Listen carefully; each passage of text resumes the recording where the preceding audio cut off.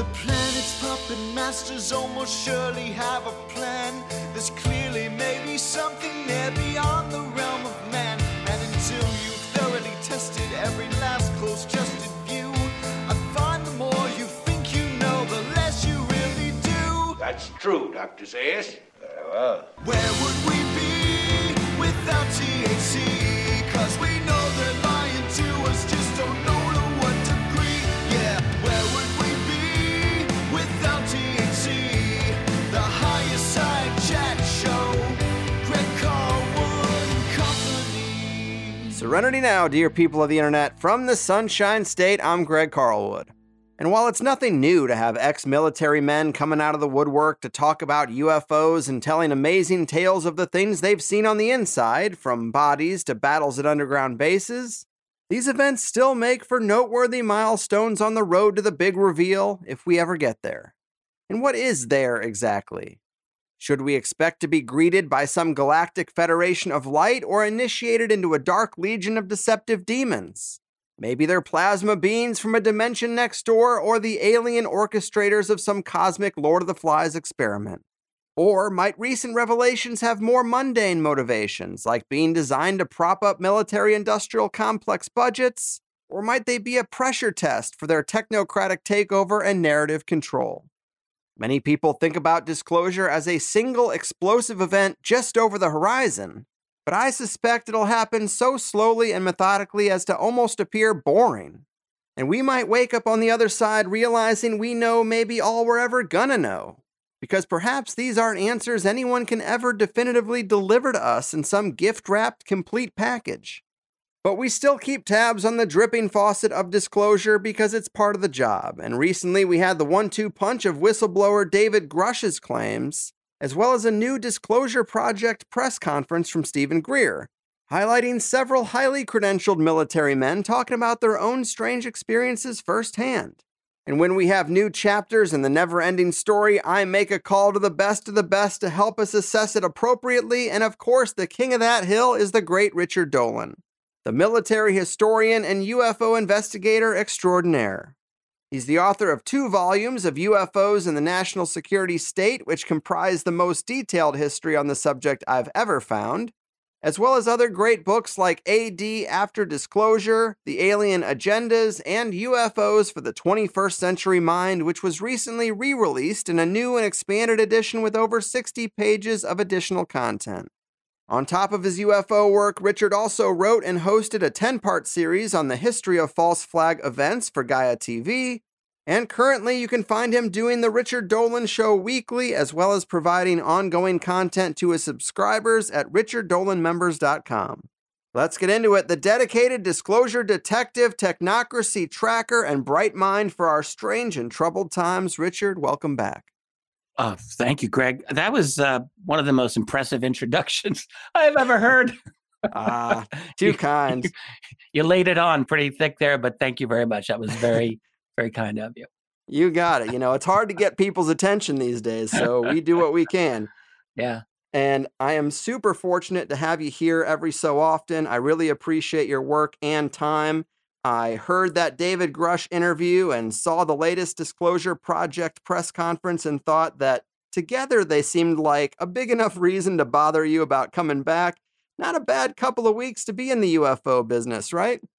No, fascinating. By the way, I've always enjoyed every one of our interviews in the past, so it's nice to be back here with you.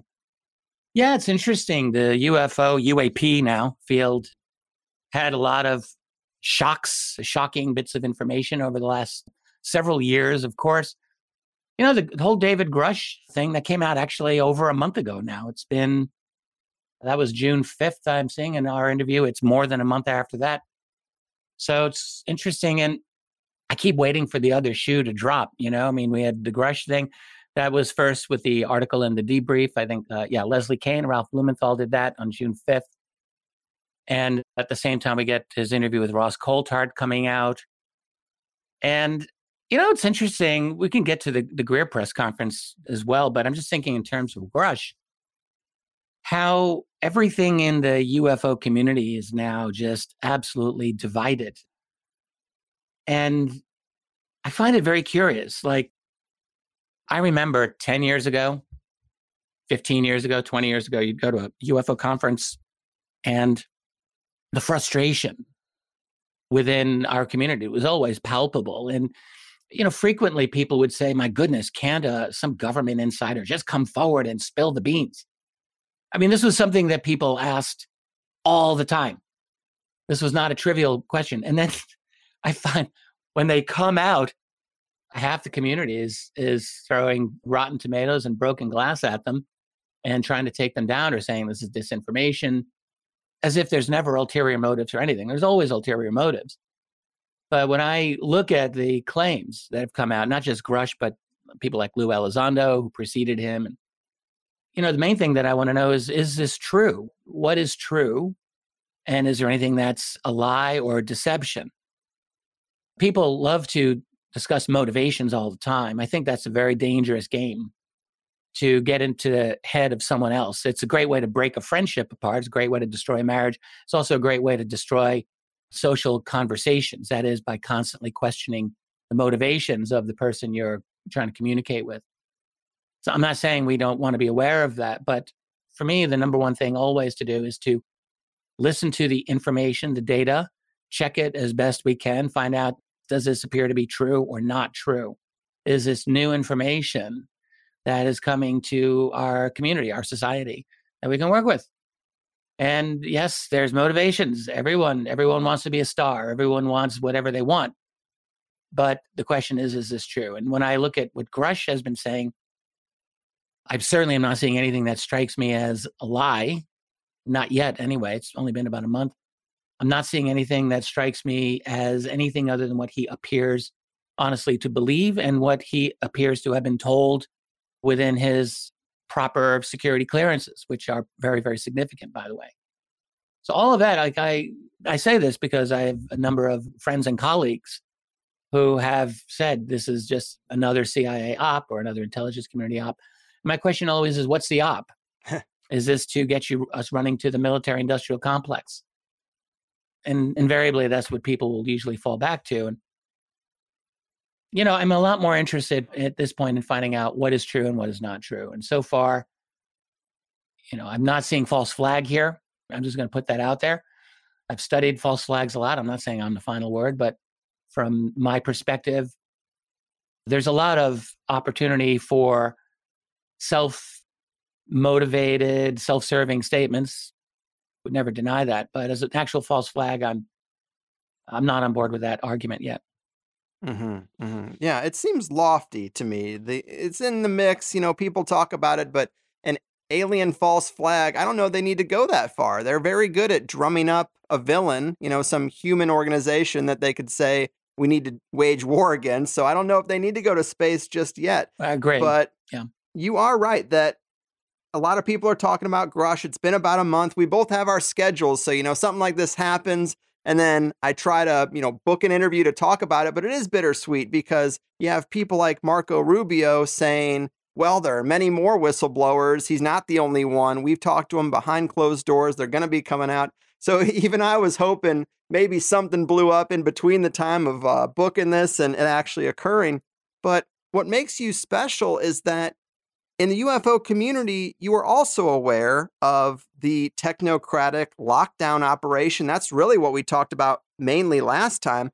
But the UFO community seems to think, at least half of them, that UFOs are the only thing that the state is dodgy and deceptive about. When it comes to a lot of other stuff, they might put their trust there, which is odd because they're so kind of selective about where deception might be. But another angle I've heard you talk about recently is the prospect for narrative control, that this might be coming out not just to prop up a military-industrial complex budget, but it might be kind of a test case of how that digital narrative control apparatus is working. And that's a really interesting take.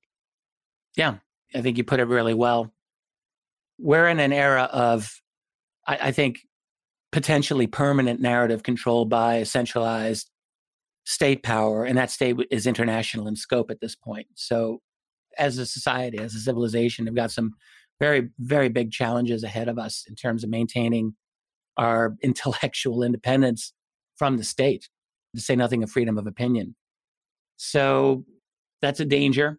I agree. In terms of taking it back to the UFO community and the idea of disclosure, I think what you say is true. I think there's an enormous part of UFO research that is politically out to lunch. I'll just say it. I don't think that there's a lot of astute analysis when you get beyond the UFO phenomenon. And I mean, we all just went through the whole lockdown phenomenon, which I think is an enormous crime against our entire species.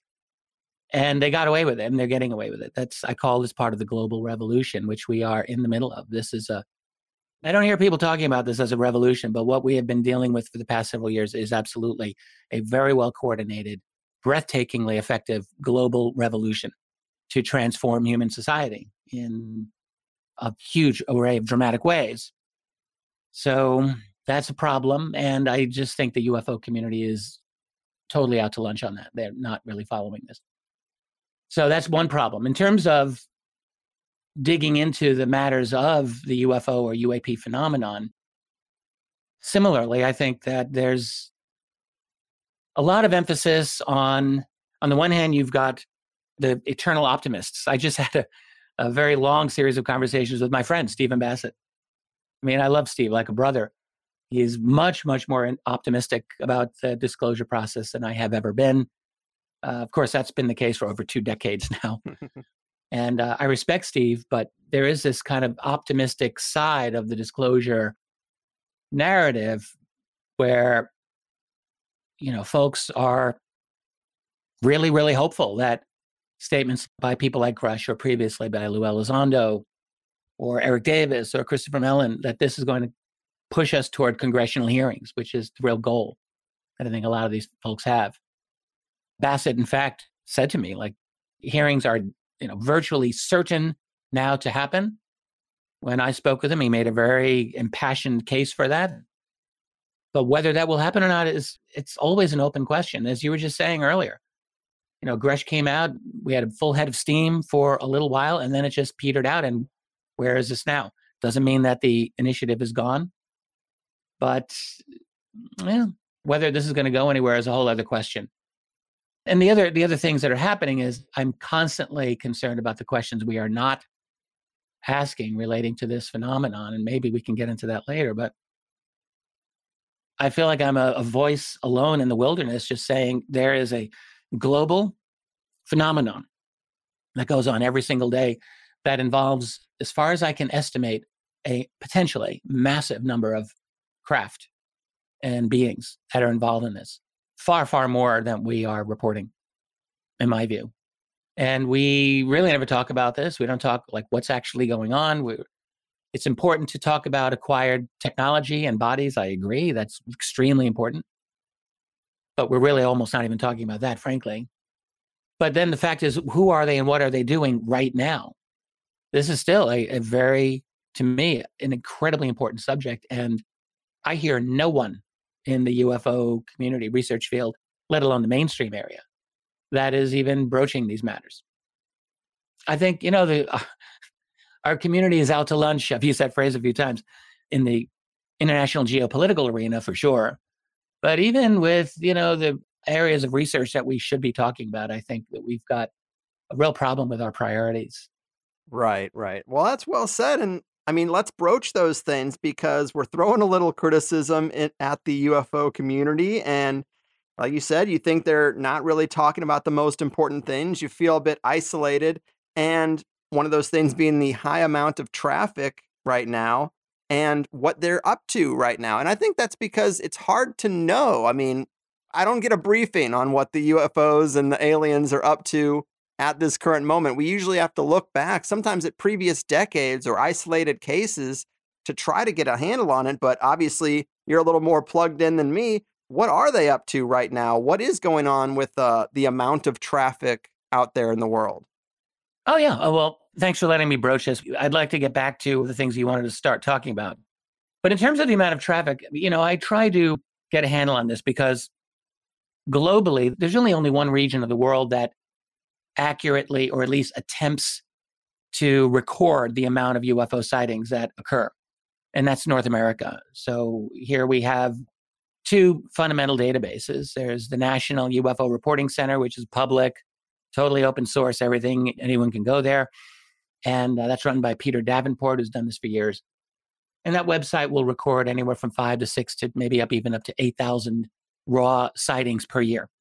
And 95+% of those are in North America. Not surprising. It's basically a US website. Some reports from elsewhere trickle in. And then the other major website in North America is the MUFON management system that they have there. So, and that similarly gets about 5,000 plus reports a year. No one really knows how much overlap. No one's really done detailed data analyses of both of these sites that I'm aware of. But I think we're talking minimum 10,000 raw reports a year in North America. That doesn't include a couple of thousand you get out of Canada from University of Manitoba with Chris Rutkowski up there. So let's just say 10,000 raw reports in North America. Then you have to ask yourself, how many people see UFOs without reporting them? That's a large number. What is the percentage of North America vis-a-vis the rest of the world? Well, that's US and Canada is still less than 5% of the global population.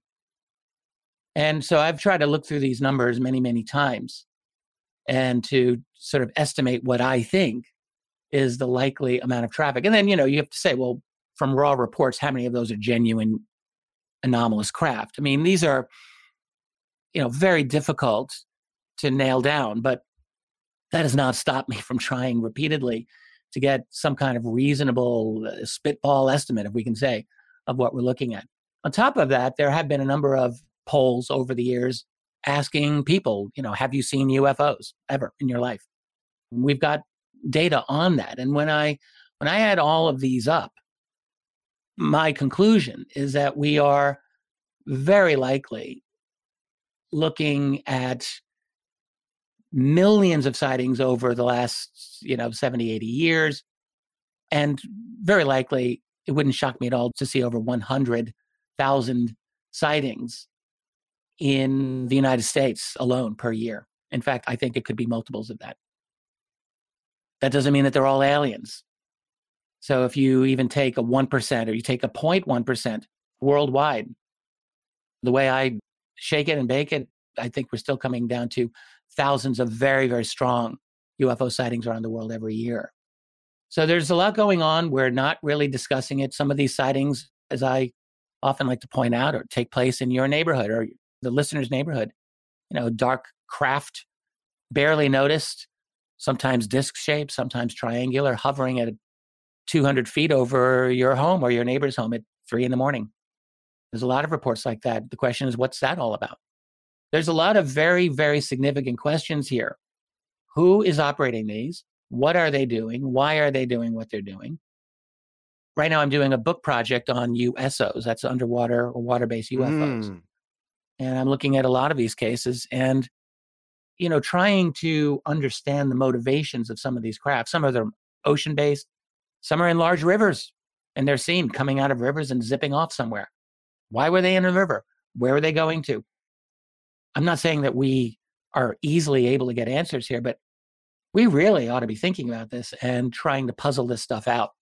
That's one of the things that is interesting and important to me, and I do try to spend some time each week or each month really trying to think about this, because I do feel it's, we want to get our facts straight. But for me, I ask myself, what's the use of having the data if I'm not at least trying my best to puzzle this out and to ask, what does this picture look like? And again, one of the big things that I'm just saying is an enormous amount of traffic in the US, beyond the US, and practically no genuine, accurate data collection outside of North America on this matter. So we are woefully out of our depth here in dealing with a phenomenon that, think about it. Beings apparently of incredibly advanced capability, able to do things that we do not know how these are done, at least officially, operating and have been operating in secrecy for many decades. Why? Why secrecy? What is happening? Well, we've got claims of abductions, hybrids. That's totally legit to look into. But it's something that we're not really discussing. I don't know if I feel, you mentioned the word isolated. I might be a little strong, but I'm certainly used to being out on my own Yeah. in talking about issues that I think are important and going a little bit against the grain, even within the UFO community, for sure. Well, it is interesting to think about what they're up to. Obviously, it seems like there's an evolving agenda, or at least an evolving understanding of it. We had the Adamski contact era where things seemed to be a little more diplomatic. And then the abduction era where everyone was talking about being taken in the night, the hybriding program, as you mentioned. Well, it's hard to know like what would be next, or what would be the latest understanding of it. There was that chick who went viral on the airplane sitting next to some guy who she claims is not real. And I did like that. I don't know what to make of some random woman and a video on the internet, but I don't think I saw that. When you mentioned that, I was oh, wow. thinking, what are you referring to? Did I miss something big? You got to see it. I mean, I think 80-90% of people listening will have seen this, but there's just a woman who flips out on an airplane and someone's recording from their phone. And she says, I don't care what you think of me, how crazy you think I am. That guy back there, that motherfucker is not real. And she's like, I'm getting off this plane. I don't care if you think I'm crazy. Wow. And, all the heads turn. What do you mean not real? And, maybe she was drunk. Maybe she had a couple of Valiums or something. Who knows? But sure, yeah. If there is a hybriding program out there, you'd have to assume that somewhere along the line, we would encounter people that we aren't quite sure have a human touch to them. Like there might be something weird going on. So absolutely, it's just a weird story that popped up and I don't know what to make of it. But if there is a hybriding program going on, well, it seems like they're going to be pretty successful because no one's stopping them. And then what's the next step of such a thing? Probably integration. Yes, absolutely. This is the step that everyone's afraid to take, is to speculate along these lines, because it does sound crazy, getting into like invasion of the body snatchers scenario type things. And so I realized there's always a hesitation. I hesitated for the longest time to even broach these things. But I feel that, if you were a counterintelligence officer on behalf of planet Earth, on behalf of the human race, right? These are questions you would have to ask. Is this a possibility? Are there human-looking beings who are not quite human? And I mean, my goodness, over the years, I've spoken to quite a few people who have persuasively told me that, in fact, these were their encounters. One of them was a retired U.S. Army colonel with a PhD who had an experience with his wife and another friend where they were convinced they ran into a male and female couple that were not human and that were ultra telepathic. And, there's others I've spoken to who are equally convinced. And every one of the folks that I've interviewed personally, they struck me as very rational, very low key, not looking for attention, So there is a reason to wonder, are there others that are here who kind of look like us but aren't like us? Mm-hmm. And if you were an alien species, let's say there's a group that came from another planet, true extraterrestrial hypothesis here, we'll just speculate at first. If that were the case, they find Earth, I ask myself, what might they think of our amazing, beautiful planet that's brimming with life of all kinds? I mean, there are planets with life, and then there's Earth. I mean, Earth is just exploding with life. I mean, we really are incredibly lucky here. We've got all this water. We have a pure iron core that gives us great magnetic field to protect us. We don't even think about these things. We are sitting on an incredibly valuable world. And yes, I do not doubt that there's life elsewhere, that there are other planets that can support life, but that they all support life as beautifully as we do, as Earth does. It's really worth asking. We may have a fairly rare planet. We have a moon that's quite large and stabilizes our environment in ways that, we got our moon kind of by chance. The astronomical view is that it happened about, I think, 4.2 billion years ago when a Mars-sized world collided with Earth in the early formation of the solar system. If that had not happened, our planet's history would have been very different. So there are a lot of things that make Earth really unique and valuable. And so therefore, if there is an alien group that came here from elsewhere, or multiple alien groups, then they wouldn't just find us interesting. we human beings, which I think we are, but they would find our world very potentially quite valuable. Mm-hmm. Yeah. I think about it further. I ask, so if they're aliens from another world, they probably can't just walk around on the planet's surface. Everything's wrong for them. Gravity's wrong. Microorganisms are wrong. Solar radiation is wrong. Like, they would have to adapt their physiology to be here. There would be no question about that. And I suspect that that's kind of what some of them at least are doing. Yeah, totally possible. And you probably remember I'm way more attracted to the non-ETH hypothesis possibilities. I just think that there's kind of really deep overlaps with things that happen in the occult world and that sort of thing. And I kind of think of these beings as possibly just multidimensional, and that's kind of splitting hairs because a lot of people talk about the travel being multidimensional. So, if a being does come here and they pop out from another dimension, who knows exactly where their home is? Is it another sphere out in the universe, or is it some other dimension that we have a hard time even defining? But I kind of think of it as like a multidimensional colonization. Like, they know that there's something here, just one click away on the next page, and they want to be here. So again, that probably speaks to some physiology requirements to maintain staying in this place. But so often you hear people saying, oh, they just dissipate.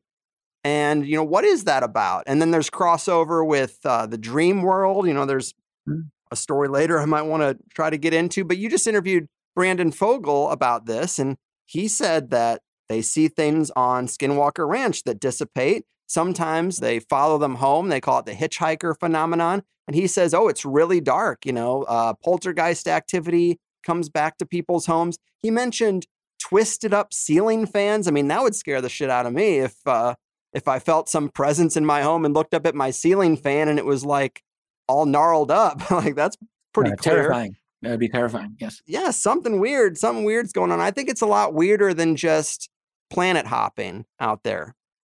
I go back and forth. I definitely can see where you're coming from with some of that. I would emphasize, though, an extraterrestrial civilization could, in my view, account for probably 90+% of the factors that the multidimensionalists will say. So, for example, the real connection between, say, occult or ritualist activities, occultism, and UFO phenomenon could very well just be telepathy. Yeah. So if you have a species that has a high level of telepathy, I mean, I think I'm interested in a lot of the remote viewers, and I've spent a lot of time talking to them and studying them. And I think the consensus there is that all human beings have telepathic capability to a significant extent, usually untapped by most of us, but we have it. And that's probably something that we developed through our own evolution as a species. I'm going to just take a guess. So if you have an alien species that has that capability, but even pitched at a higher level, at a more intense level, I think then a lot of the things that we talk about in terms of consciousness, in terms of mental downloads that people will have that they'll talk about, or anything that's basically a consciousness or non-local connection, I think can probably easily be explained through a high level of alien telepathy. Now, there are things that make you wonder, are we dealing with dimensions? I mean, absolutely. It does make me wonder. But there's the old dictum of Arthur C. Clarke, paraphrase, but any sufficiently advanced technology will appear like magic. Yeah. And that's definitely a possibility. I mean, look where we are as a society compared to a mere 100 years ago, compared to the 1920s, which was a very advanced time. They had telephone by then. They had cars, they had railroads, they had airplanes. Hey, they were like in modernity. And just look at what we can do a mere century later. And some of the things that we can do very likely would potentially appear magical simply to our great-grandparents. So I'm still on the fence there. I still think that an extraterrestrial hypothesis still might be more, let's say, parsimonious than some of the others. But I'm not going to say that there's no interdimensionality to this. I can't say that I know for a fact. So there's a lot of mystery to this still. Yeah, and those are great points. Totally possible. I'm with you. And you mentioned USOs and working on this new book, and I am glad you said that because maybe we'll get back to David Grush. Who knows? People can look that up. It's pretty popular. Who isn't talking about David Grush? Let me fold in something that is a little more obscure. But there was a recent 4chan poster, which of course you got to take with a grain of salt, but he made these wild claims. Then he ended up coming back and answering a lot of questions. But just to read his preliminary post here, he said, I have intimate knowledge of what the U.S. currently knows about UFOs minus the last 2 years. UFOs are primarily unmanned drones. UFOs are built to spec each time they're deployed. UFOs are created by a mobile construction facility that hides in the ocean. The construction facility, which is in the Bermuda Triangle, destroys anything that comes close to it and will disappear for days when approached aggressively. The U.S. believes the facility has been active on Earth for at least 100 years or maybe thousands of years and seems automated. The U.S. believes they are not here to harm us. They only seem interested in us once they realize we are destroying things around us, including each other. One of the officials in charge said something that stuck with me. He says, they act like zookeepers of a zoo, uninterested in the daily life of the wildlife until there's a problem. So obviously, much less official than a military whistleblower. Yeah. But what are your thoughts on that? This isn't the first time I've heard claims of underground facilities that are either airports, water ports for these things, or maybe there's a portal down there, or maybe just like this guy says, a construction facility. Yeah, it's really interesting. Thanks for bringing that to my attention.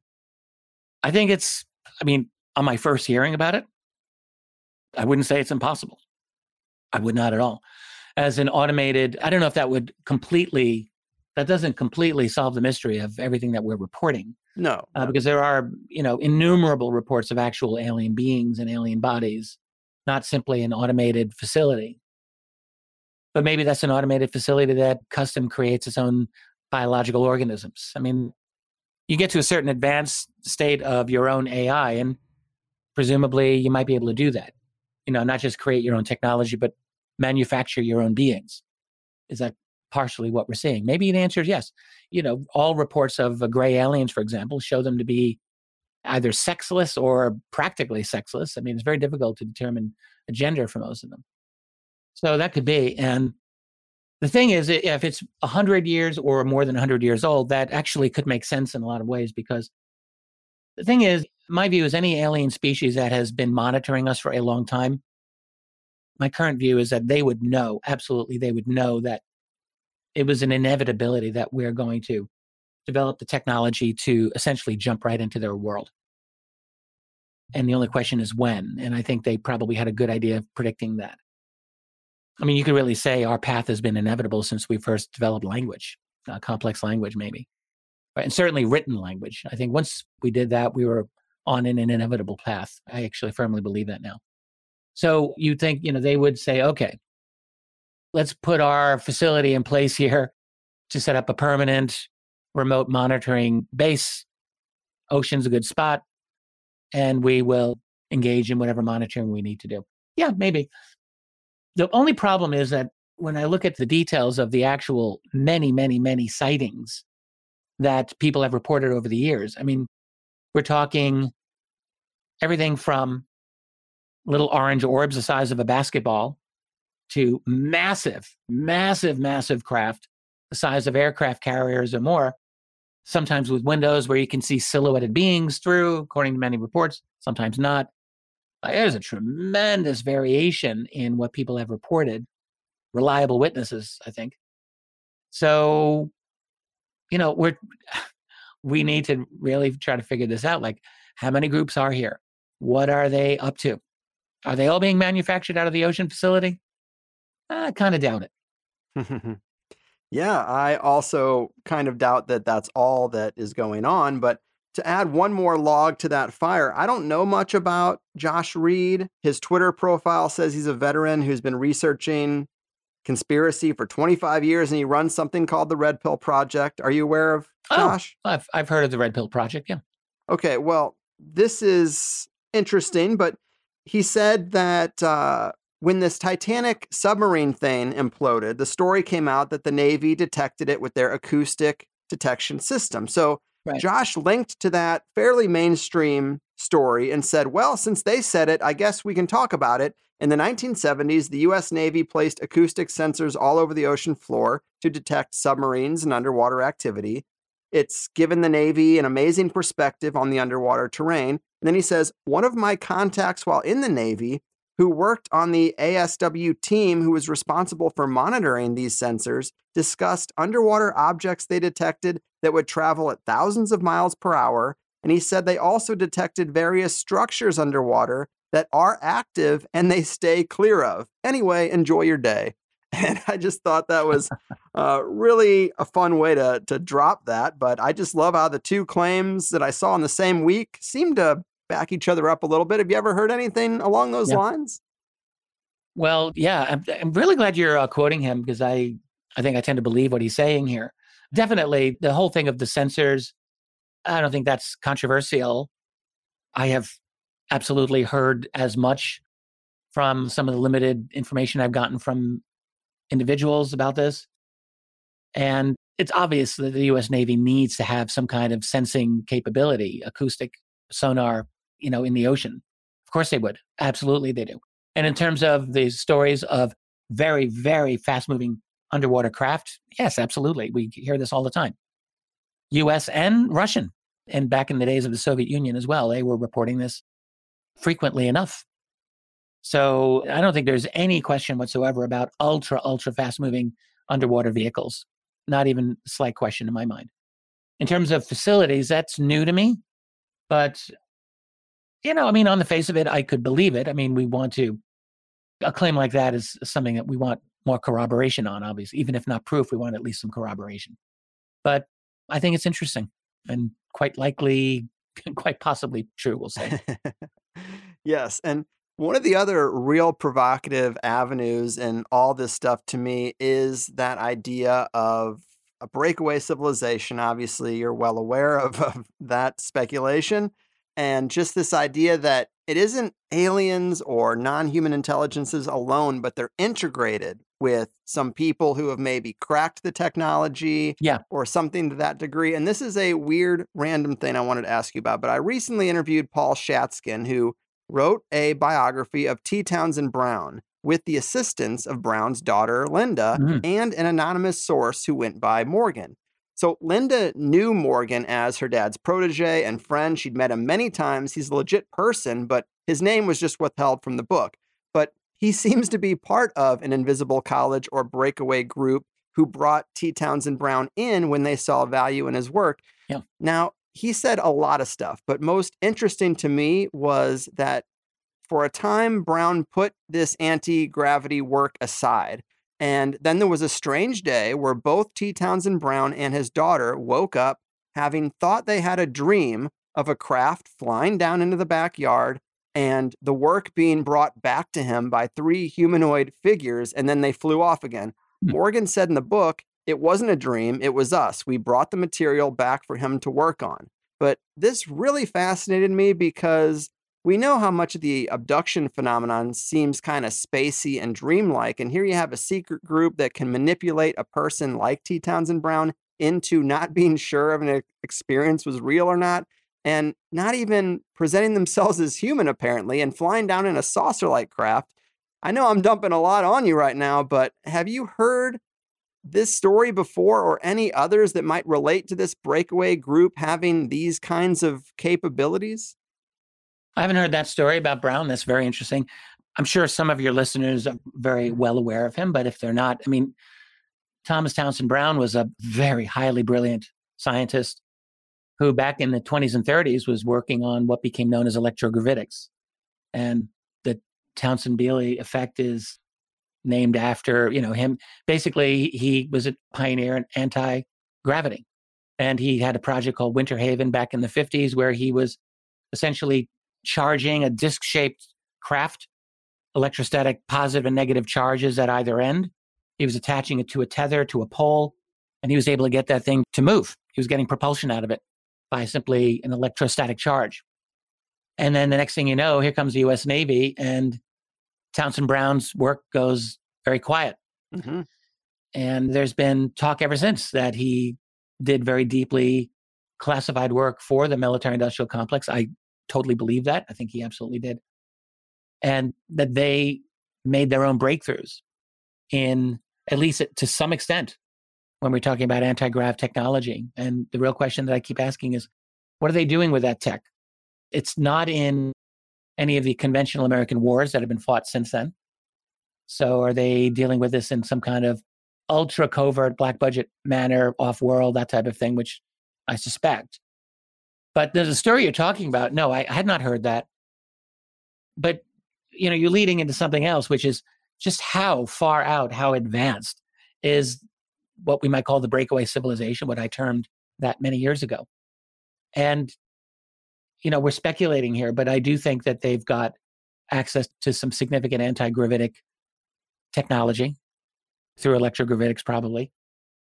And where else? Like, what else have they done with that? Are they able to go places that are off limits to ordinary people? I think probably yes. And what else do they know that goes beyond what the public world has? And that's a bit of guesswork, but I do think there's a secret space program to some extent. I do think that there's a secret oceanic project. And I do think that there is a large number of clandestine underground bases as well that they are probably managing.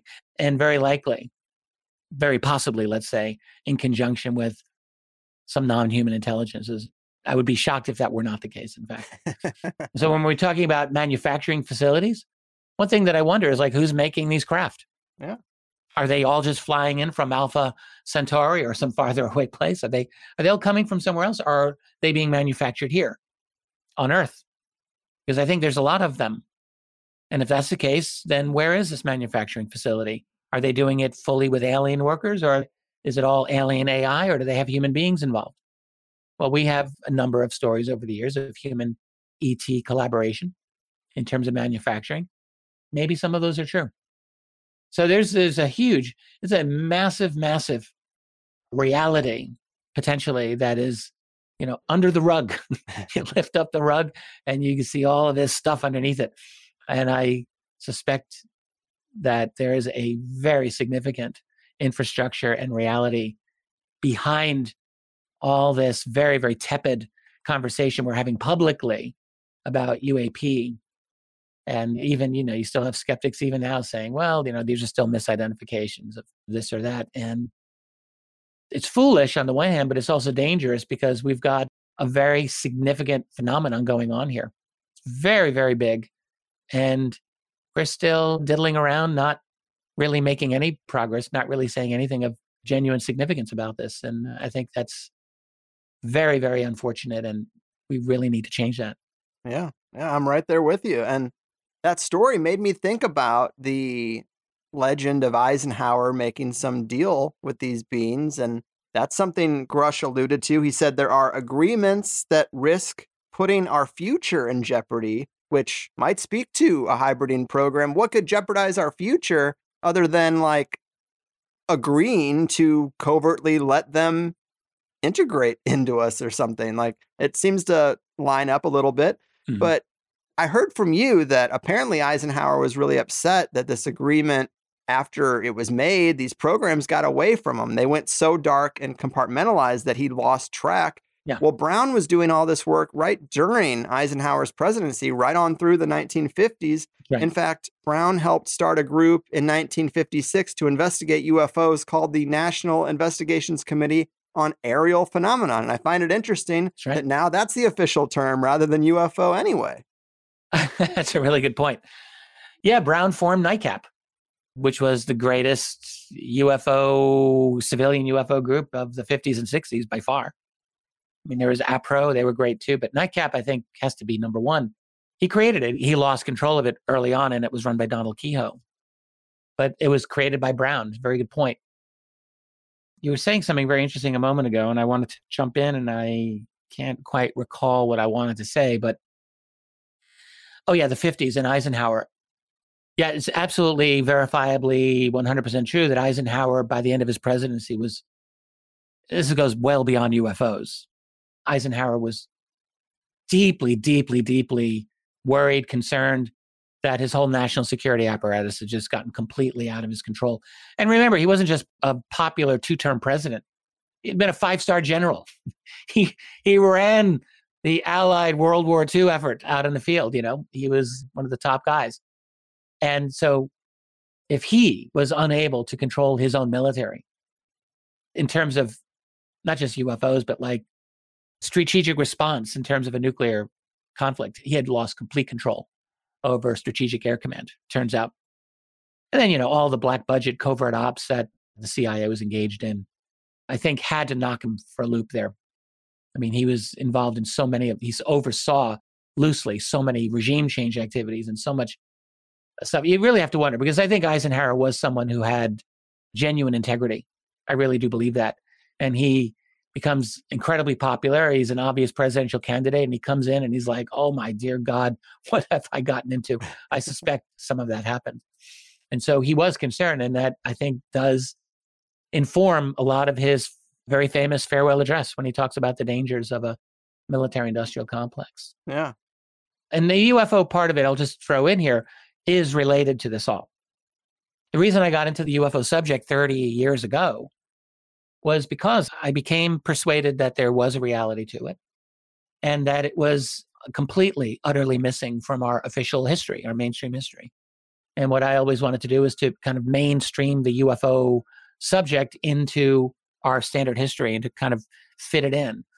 And when you look at the Eisenhower administration, just for one thing, it's obvious that the UFO phenomenon was very, very important to them, just based on some of the specific military encounters that we know happened, some of the crash retrievals that we are pretty certain happened, Kingman in 1953 being one obvious one, and there's others.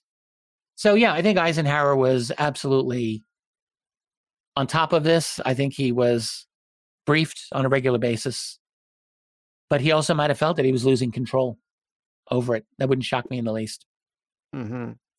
And in terms of things going on right now, it seems like a major trope in ufology is that activity ramps up during times of war. You got the Foo Fighters in World War II. There's stories about Vietnam. Well, we have a wartime situation right now. Is that some aspect of the high traffic that you're hearing about that's going on in real time? Have you seen any kind of connection between That's a good question. What's going on over there and heightened activity? Well, as far as like the last couple of years, particularly since the war in Ukraine commenced about a year and a half ago, I'm not sure that I'm noticing yet, at least in terms of the data, that there's been a significant jump in activity. But it's worth looking into. So you put a little bug in my ear, and I want to look into that. The fact is that, to my view, there is very intense activity that goes on every year. Every year. I don't think there's an exception. Some years seem like they're slower than others, but when I look into it, it seems more of a function of just publicity and visibility of these cases, not necessarily that they aren't happening.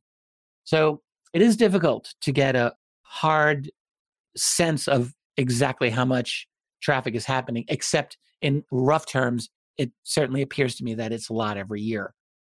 But I would say that human activity, and particularly warfare, does seem to be of interest to these other beings, if we can call them that. You mentioned Foo Fighters in the Second World War 80 years ago. Yes, they seem to have a very strong interest in that. There's been consistently an interest in leading aircraft, military aircraft, particularly by these other objects. We have a lot of military reports of that sort of thing. They're interested in our nuclear technology, as many people in the field know. So I think they're interested in that. They're interested in our energy production, not just nuclear, but oil. Oil fields have often been the scene of these things. So they're interested in our technology and our development. I think they are tracking us and watching for our next big leap. And I think that what we're doing now is we are, as I mentioned before, we're in the middle of a definite global revolution. It's a top-down, internationally directed one. It will include digitization of essentially everything. All information is becoming digitized, monitored, surveilled, controlled, all people controlled, surveilled, all global economies, all national economies, to be managed and controlled movement of people will be very, very carefully monitored from here on. More and more. I think we're just moving into that kind of a world. And then, of course, one in which we're getting very, very strong artificial intelligence that will inevitably transform our global economy. And look, this has to be said, probably put lots and lots and lots of people out of work. And what they're going to be able to do with their lives is a really good question. Is this all going to be UBI? And if that's the case, we're going to a major social civilizational transformation. And I have to think that these other beings are observing this. I think ultimately we're becoming more and more like them. Yeah. That's actually what I think we're doing. We're turning ourselves into a kind of a hive mind. To put it pejoratively, a big human anthill is what we're creating for ourselves, which I suspect is kind of what they already are. I think they're already on that kind of a situation where they have a kind of collective consciousness. Seems that way to me.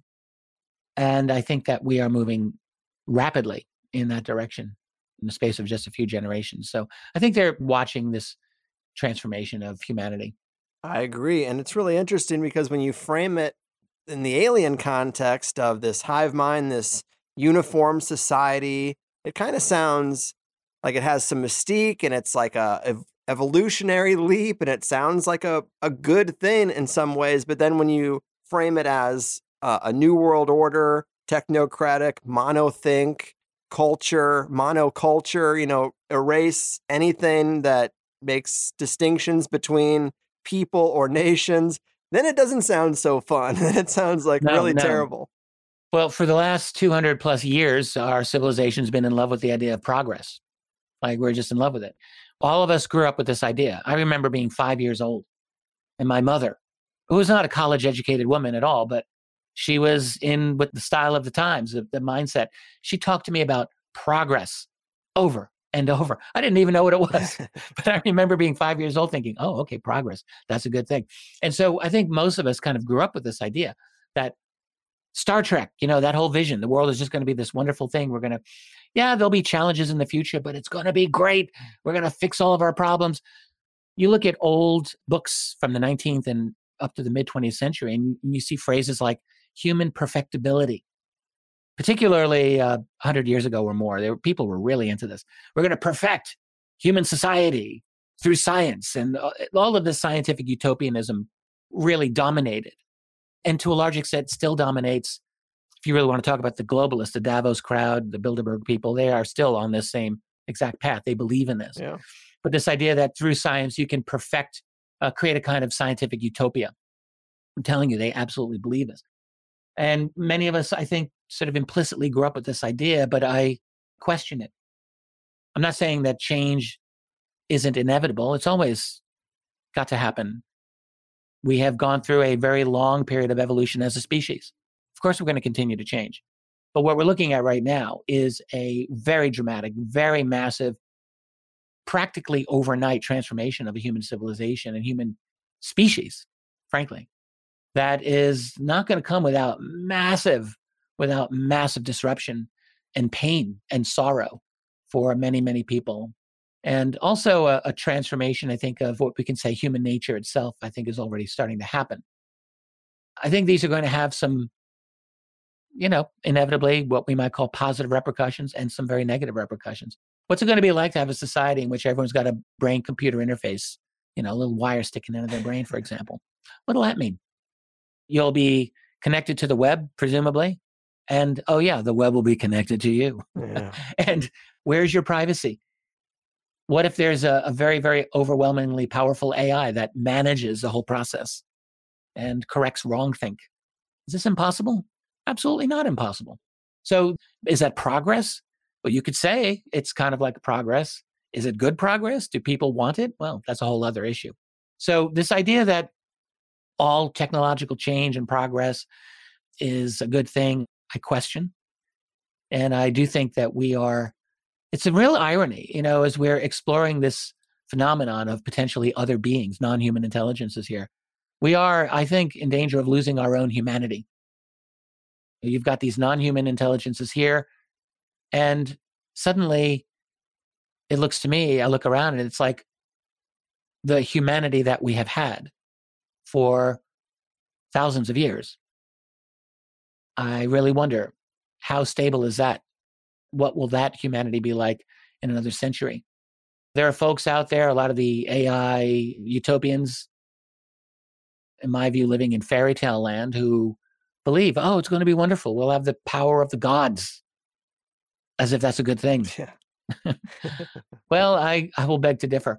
So I think whether aliens are here or not, we're causing big, big problems for ourselves. But the presence of these other, and I think plural, non-human intelligences that are here gives our place in this moment of time just an incredible complexity that, again, I am convinced we're not really beginning to understand the level of complexity that our reality seems to entail. Yeah. I guess I'll put it that way. Now, hey, I didn't want to cut you off. You want to talk about the Stephen Greer press conference. Oh, yeah. You want to get it back into Grush? Jeez. I'm game. You were very, very gracious for letting me go off on my little rant here. But I want to be able to talk about the things that you're also interested in. So I don't want to hijack this. It's all good. I want to talk about the most interesting things and, things you're most passionate about. But yes, it is definitely a scary time to be starting a family, Richard. Oh, my goodness. Yeah, you've got my seven. And congratulations, by the way. You've got a thanks. beautiful, less than a 2-year-old, I think you said, and you got one on the way. Yep. Yeah, it's a lot of work, but it's worth it. It's always worth it.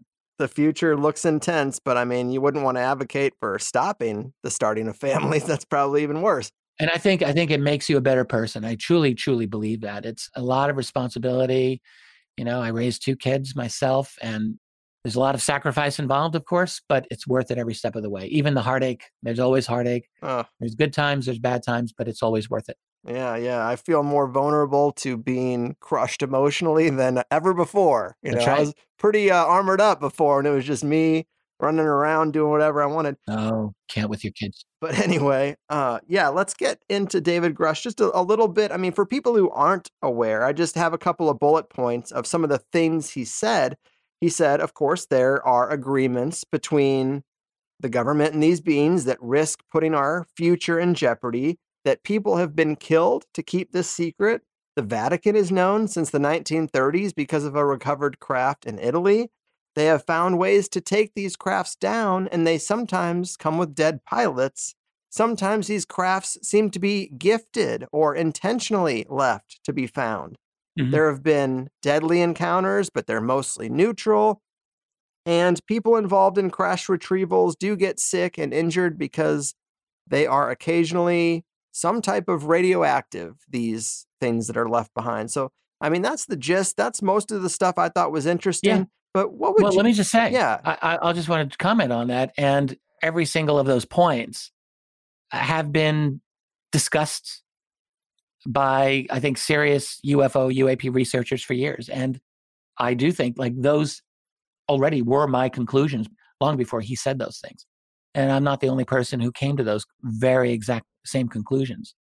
The Italian crash, that I think did come as a surprise to a lot of people, but only because they really were not aware of the research of Roberto Pinotti of Italy, who is Italy's leading UFO researcher by far, and has looked into this as well. I mean, there are Italian government documents. This is during the era of Benito Mussolini, the early 30s. But it does appear to be a reasonable case that some exotic craft did come down in Italy in 1933, and that the Germans eventually, due to their alliance, which didn't happen overnight, but eventually, I mean, the Nazi government was, of course, very close to the fascist government of Mussolini, that the Germans also became aware of this. Whether or not they got access to it or not is another question. I don't know. But the idea of an Italian UFO crash has, I think, become more respected over the last decade. And so the fact that Grush said it, I think is interesting. Now, the real question is, where's Grush getting his information from? We don't really know. He hasn't provided any hardcore documentation to say, here, this is it. Everything he's saying, he states, came to him through high-level sources. Mm-hmm. Now, the one thing that you always hear about Grush is that his colleagues respect him very, very highly. I've listened to Leslie Kane and Ralph Blumenthal both talk about Grush. I've listened to Ross Coulthart talk about Grush. Coulthard said, something like there's a conga line of people willing to stand up for and support Grush's credibility, that he has a lot of support, that his security clearances are or were exceptionally high, very high, higher than the UAP task forces, in fact. So he's worth listening to. But what we don't know is where he's getting that information from specifically. And, one question that congressional hearings could be useful for is if questions like this are asked, like, where is this coming from? And are there other whistleblowers that can be brought forth? We've had rumors of this. So Grush, I think what he has said is kind of reopening the door and maybe pushing that door open a bit wider than it was before. But it's not a slam dunk. It's not proof. But it is, in my view, absolutely important to take seriously what he is saying. He appears to be a serious person. He's a young guy. He's in his early 30s. And I think some people thought his manner was a bit flippant on camera. I just think that's what you get with a young guy. Mm-hmm. I don't think he's not serious. I think he is a serious person. So we just need follow-up. How and when that's going to happen is really the big question right now. Like, where is this going to go? Right. With my luck, it'll be tomorrow, right after I've talked to you today. I wanted to try to fold in one more thing, just because you had a recent episode of the Richard Dolan Show titled Humanity at a Crossroads.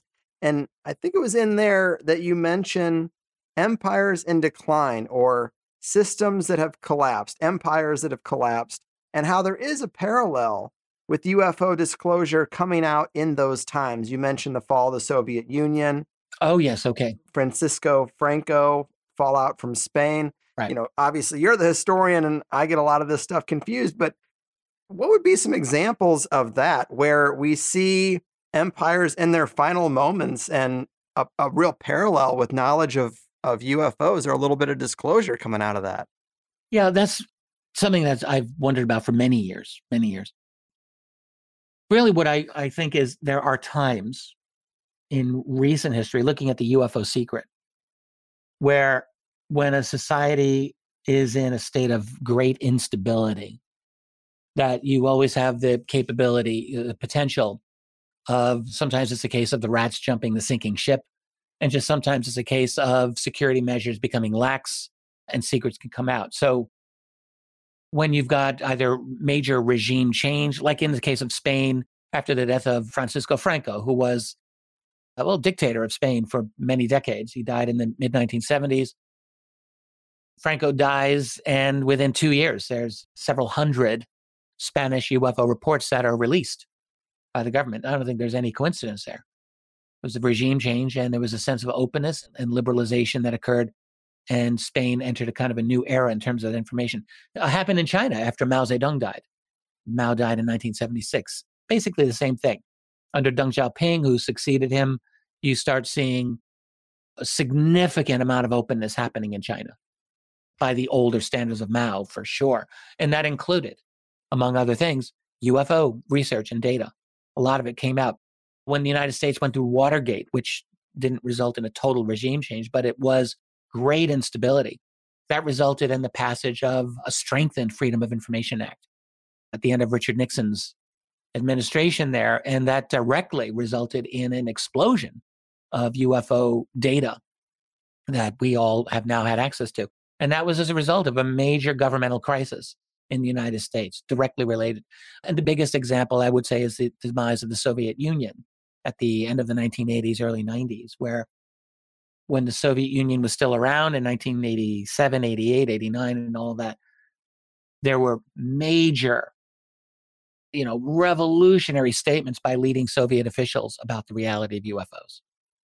I think most Americans, I don't think people are aware of this, but you're talking Soviet ministers of defense and, 4-star generals talking about this to the press about UFO encounters that the Soviet military was having, like dramatic stuff. And then, of course, after the Soviet Union ended, their so-called KGB blue file. Yeah, they had a blue file too, just like we do. That got out, or at least large portions of it came out. George Knapp, the journalist, got access to some of that and talked about it. So in other words, when That's a case of the rats deserting a sinking ship, I think, where you've got really the end of a government and this brief period where things are in flux and information comes out. And so in our society today, I look at the position of the United States and I see it as very unstable. I think I don't want to get you in trouble here, but the U.S. is backing a war that's not going to end well for the United States. Right. There is 0% chance that it's going to end well. They're trying to win the public relations aspect of it. That's because that's the only thing they can. The military, the geopolitics, this is a huge, monumental strategic blunder by the United States and the West, prompted by incredible arrogance and a belief that they could do no wrong. And this is coming back to bite them real bad. So this is a disaster, which I'm just going to say, I called this right from the beginning and even before the beginning. I just never saw that the U.S. is an honest player in anything that it does. And increasingly, I don't see the U.S. as an intelligent player in what it does. I think they make very, very foolish, reckless decisions. And so as a result of that, as a result of the war that is not going to go well, I said this over a year and a half ago. I said, this will result in greater repression, information control by the West, and that has happened. That is happening. There's a lot of pushback, but there's still like tremendous information control over the war, over the discontent, over the ruinous economic decisions that have been made as a result. And that this, the question is, will this bring matters to a crisis? You have a military privately that's furious over what has been happening. I mean, you've got some crazy hardliners. Yeah, they're still running policy out of Washington. But there's a lot of people in the military, traditional military men and women, who are not happy with what the United States has done in relation to this war and how I think the number is $170 billion that have gone to Ukraine. That has just gone right down the toilet. So there's a lot of very strong levels of dissatisfaction. And when you have a large amount of dissatisfaction within your military, who knows where this can end? And I really wonder, a guy like Grush, where we started this conversation with, these people talk about more than just UFOs, right? They're part of the Pentagon structure. They talk about much, much more than just UFOs. And I suspect and believe that there's a lot of major dissatisfaction within the Pentagon over U.S. policy and how some of these people, I think, see that this is a train that's going to slam into a wall or go off a cliff or something. And so I wonder, does this provide opportunity for further whistleblowers and disclosures? And I think, yeah, it certainly does provide an opportunity when you have unhappy people who believe that the direction of policy is going in the wrong way in one form or another. Will they be willing to talk? And I think possibly, yeah. Well, I'm glad I asked. I mean, on that somewhat sour note, it is always a pleasure to talk to you. Man, you are one of the greats, and a show like this can only be as good as the guests who come on it. So I can't thank you enough. And I'm glad we could talk about recent events and just a Pandora's box of stuff, really, but let people know where they should follow you, and also let them know about the new edition of UFOs for the 21st Century Mind or any other stuff you got going on. Thank you. Yeah. My main website, where I really do most of my work, is richarddolanmembers.com. It is a membership site, but there's a lot of free material there. I put up free stuff there regularly. People can just browse if they don't want to join. I try to keep it cheap, but it is what I do. I've got a YouTube channel, Richard Dolan Intelligent Disclosure. Do check it out. I try to put new content up there on a weekly basis, sometimes every other week. I'm not a YouTube pro like some of the folks out there, but I try to do my best with that. And my latest edition of UFOs for the 21st Century Mind, yeah, that was something I'm glad I did last fall of 2022. I thought, let's update it. That was my attempt to kind of write a single volume, kind of everything having to do with UFO book. And I think that succeeded when I wrote it, but that book came out about 10 years ago. And I thought, there's been a lot happening in the UFO field since then. How about you write a very long chapter to bring it up to date? So that's what I did. And that takes it right up to the end of 2022. So much more up to date than it was. So I dropped about 60 pages additional to write about TTSA and other things of the last decade that I thought were significant. some interesting sightings I included and some other things. So that's UFOs for the 21st Century Mind. And I'm about to put that out as an audiobook with my voice. We're in the home stretch of getting that out. I'm happy about that. And then I'm currently working on the USO book project, which I mentioned. And that's a fascinating project for me. I've got about 300 pages done, but I've got another 300 to go. I think this is a long book, but I'm absolutely in love with the book. It's a area of research that our field needs, a kind of compendium of many of the most important water-based sightings that we know about. I have no doubt that I've missed many, but I collect all I can, and I'm trying to put that together in a coherent narrative. So, will that be done this year? There's a chance. Yeah, I really want that book done this year, and we're going to try to illustrate it. So these are fun projects. I enjoy doing them. For me, one thing I don't want to do, I realize I'm making you go longer here. All good. I've never liked getting caught up in like the daily news portion of the UFO field. So sometimes I feel like, oh, I didn't know this thing happened this week, or I have to constantly struggle to get up to speed because I'm usually in my own area of research. But it is important for me personally to stay on top of the news too for the UFO subject, but always incorporating the past into the present to the best of my ability. Last thing I just want to say is I feel very strongly that our community of researchers seriously needs to not get caught up in disclosure mania, and rather, not that that's bad, not that we don't want some kind of openness and disclosure. I think we do. But to trust our government, I think is a very bad idea. I don't think our government is trustworthy. Furthermore, I just think there are questions we must continue to ask, which is, why is all this traffic going on worldwide, and what are these beings doing? And I feel that in the UFO community, people, maybe they're bored by sightings. They just think, oh yeah, just another sighting. I'm like, no, this is where the rubber meets the road, and we need to be understanding these sightings. We need to be analyzing these sightings. We need to be figuring out what they represent. So if there's a message I have for today, that would be it. Wise words. Yes, sightings are an indication of an operation, and that operation is what we need to figure out. But That's right. again, you're one of my favorite people. I'm lucky to get some of your time. Keep fighting the good fight as you do, and take care. Thank you so much, Greg. It's always a pleasure to spend time with you.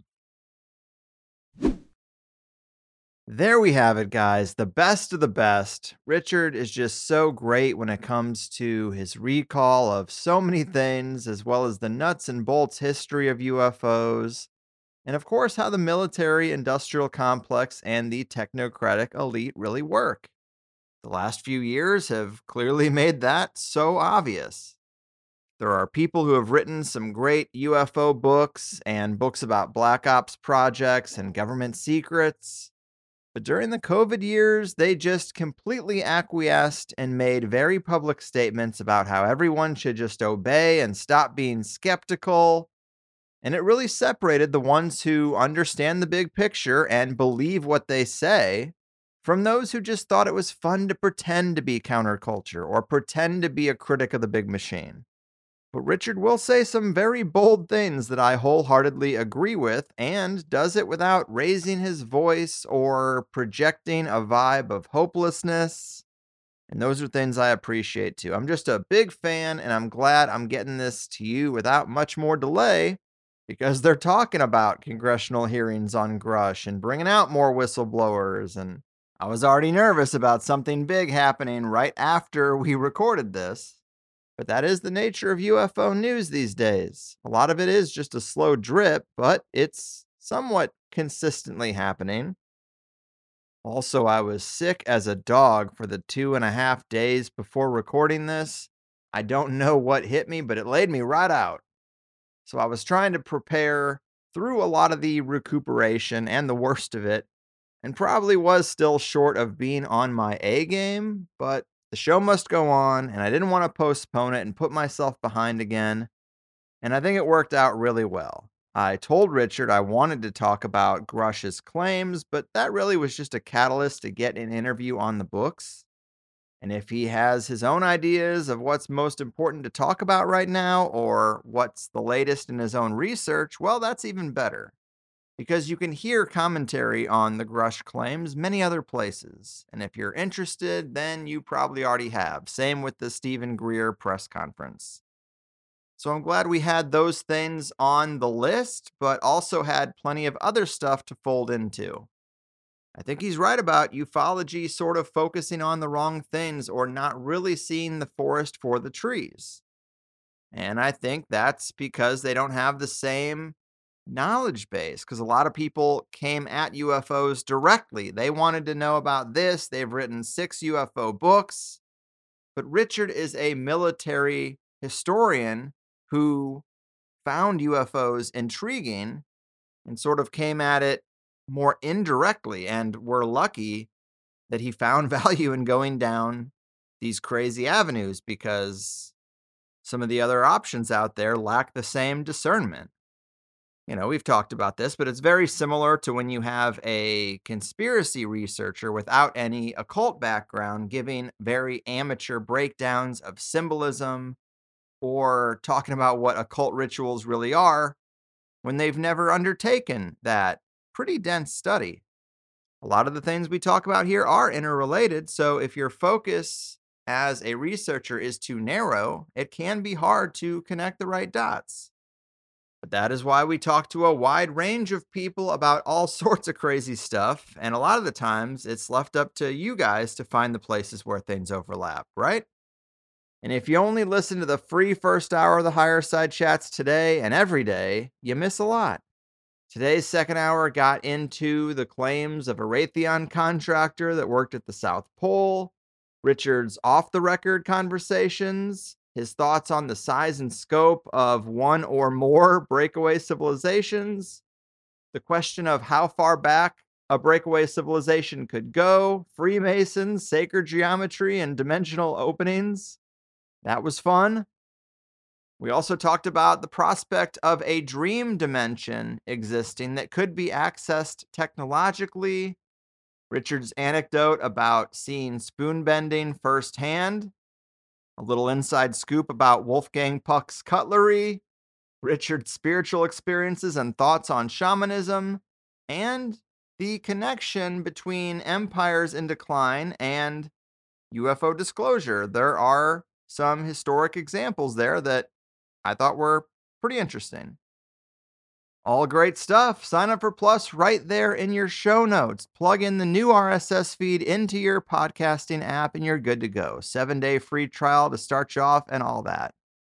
So in higher side news, yes, I'm still giving away $500 an episode until the end of the month. We had another winner and I talked to this person and I got them the money, but they never gave me a voicemail back.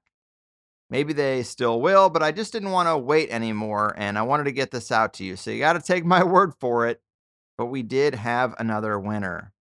This whole thing hasn't exactly worked out as I thought it might in my head, but it's been a fun experiment. It just didn't really go anywhere. But it does seem like most of the people who won $500 this month could actually use some good news and some extra funds, and that's a beautiful thing. Knowing how much some of these shows make that take ad revenue, maybe people should start requesting that they share a little of that for wasting your time. But anyway, last but not least is a peek at the meetup calendar. We know podcast listening is often a solo experience, but we sometimes come away wishing we had more people to talk to about these subjects, or at least a bigger network of people who get it for when the next crisis shows up. And that is why I pay to have highersidemeetups.com maintained for you guys so anyone can take the opportunity to throw an event on the calendar there. And once I announce it in this portion of the show's wrap up, local listeners will likely answer the call. And it looks like the next few I see are the Higher Side London event happening tomorrow, or actually that's today, July 23rd. And then a Southwest Ohio Zoom meetup. If you want to get on the Zoom call to talk about where to meet up in Southwest Ohio, RSVP for that, it's on July 28th. Then coming up in August, on the 2nd, there is a meetup in Richmond, Virginia. And August 5th, there's another one in Moundsville, West Virginia. And also on August 5th is another shot at the conspiracy theorizers hanging out at High Springs Brewing in High Springs, Florida. And we'll throw in August 6th, Huntsville, Alabama. And those are next on deck. So find the others and have some good times while making sure you know the right people in the bad times. But that's it for me. Let Richard know you had a good time with this. If you did, check out all of his offerings at richarddolanmembers.com. The Richard Dolan Show is one I rarely miss, always worth checking out as well. But that's it for me. I've done my part. Your move, alien hybrid agenda implementers, covert cosmic colonizers, and keepers of the big secrets. Your fucking move. From space it was falling, its light started calling, it's making crop circles again. Just as I was looking up, it showed me all the hidden stuff, and now I'm all enlightened and zen. Waking up the masses is hard. Silver ships are coming yard by yard. Now I'm not asleep, don't obey the elite. Gotta beam to the head. Now I start to wonder, now we're not the sheep that they bred us to be. Gotta beam to the head. Now we start to wonder, now we start to wonder.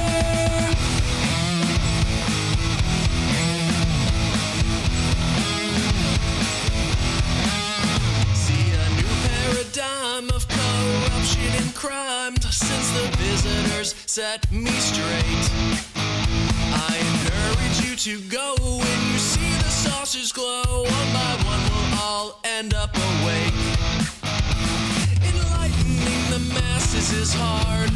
Silver ships are coming yard by yard. Now we're not asleep, don't obey the elite. Gotta beam to the head. Now we start to wonder, no we're not the sheep that they bred us to be. Gotta beam to the head. Now we start to wonder, now we start to wonder, now we start to wonder, now we start to wonder.